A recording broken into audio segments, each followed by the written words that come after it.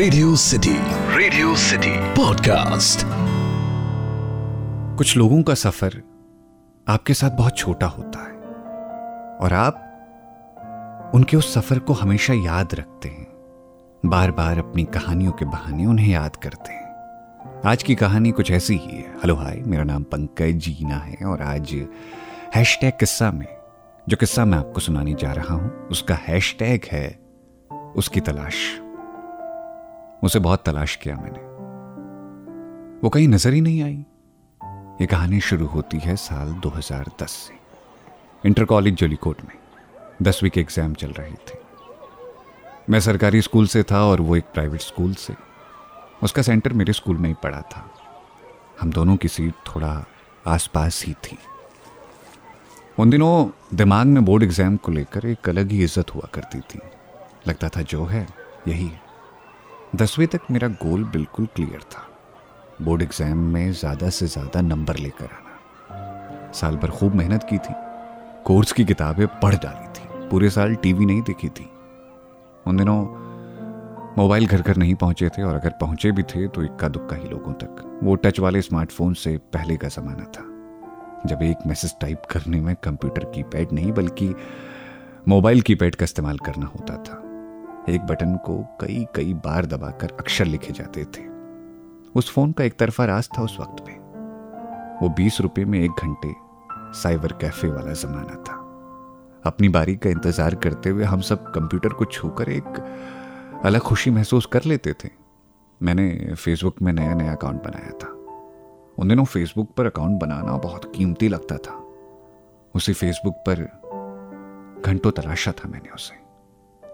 मनप्रीत कौर नाम था उसका। अपने साथ की लड़कियों में बिल्कुल अलग थी मनप्रीत। उसकी मुस्कुराहट, उसका बात करने का अंदाज, सब कुछ अलग था। बोर्ड के एग्जाम के पहले दिन तो नोटिस भी नहीं किया हमने एक दूसरे को। दूसरा एग्जाम कुछ दिनों के गैप के बाद था। इस बीच खूब तैयारी की थी मैंने। सोशल साइंस की सारी किताबें समझ ली थी अच्छे से। एग्जाम शुरू हुआ और मेरी डॉट पेन ने रफ्तार पकड़ ली। 2 घंटे तक बिना रुके मैं लिखता चला गया। मेरी आदत थी कि एग्जाम में 3 घंटे तक मैं कमरे से बाहर ही नहीं निकलता था। लगभग 2.5 घंटे में पेपर खत्म हो जाता और मैं अपना सर मेज पर रखकर सो जाता था। ड्यूटी में लगे टीचरों का यही हुक्म होता था, जिसका पेपर हो गया हो वो हेड डाउन कर ले। उस दिन भी मैंने अपना सर मेज पर रख लिया था। कॉपी जमा कर दी थी तो लग रहा था कि अब बोझ उतर गया है। थोड़ी देर तक मैंने आंखें बंद कर रखी थी। उसके बाद आंखें खोली तो देखा सामने एक जोड़ी आंखें मुझे ही देख रही हैं। मैं फिल्में बहुत देखता था। इन फिल्मों ने सिखाया था एक नजर में भी प्यार होता है। प्यार का तो पता नहीं, लेकिन उस दिन जब हमारी नजरें मिली तो हम दोनों मुस्कुरा दिए। इसके बाद से हर एग्जाम में हम मुस्कुराहटें बटोरा करते थे। वो मुझे देखकर मुस्कुराती, मैं उसे देखकर। दिल को लगता था कि सुकून मिल गया। मेरे दोस्त इस बारे में नहीं जानते थे, लेकिन उसकी दोस्त मुझे देखकर उसके कान में कुछ फुसफुसा देती थी और वो दोनों खिलखिलाकर हंस पड़ते थे। मैं वजह बनना चाहता था उसकी मुस्कुराहट की, इसीलिए मैं ऐसे काम करता था जिससे वो मुझे नोटिस करे। जैसे किसी दोस्त संग दिए गए पेपर का डिस्कशन, अगले एग्जाम के सवालों पर बात, या कभी दोस्तों संग ऐसे ही कोई मजाक जिसका कोई मतलब ही ना निकलता हो। उन दिनों इंस्टा पर डीएम नहीं किए जाते थे। स्टोरी में हैशटैग लगाकर प्यार के लिए नहीं पूछा जाता था। जो था यही था।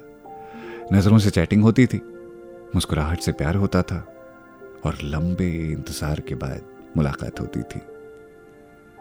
एग्जाम के आखिरी दिन वो मुझे देखकर मुस्कुराई नहीं। उसकी आंखें उदास लग रही थी आज। मैंने उसकी ओर देखा और आंखों ही आंखों में पूछा, क्या हुआ? उसने खामोश होकर अपना सर हिला दिया। कुछ नहीं। उस दिन इतनी हिम्मत भी नहीं हुई कि पूछ सकूं, दोबारा मिलोगी? बिछड़ते हुए वो मेरे पास आई। उसने पहली और आखिरी बार मुझसे हाथ मिलाया और एक खामोश अलविदा कहा। आज तक मेरे हाथों में उसकी उस छुवन के एहसास है।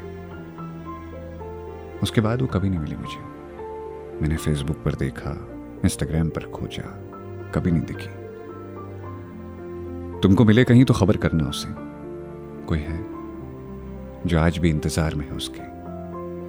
तो ये था आज का हैशटैग किस्सा। सुनते रहिए रेडियो सिटी। मेरा नाम है पंकज जीना।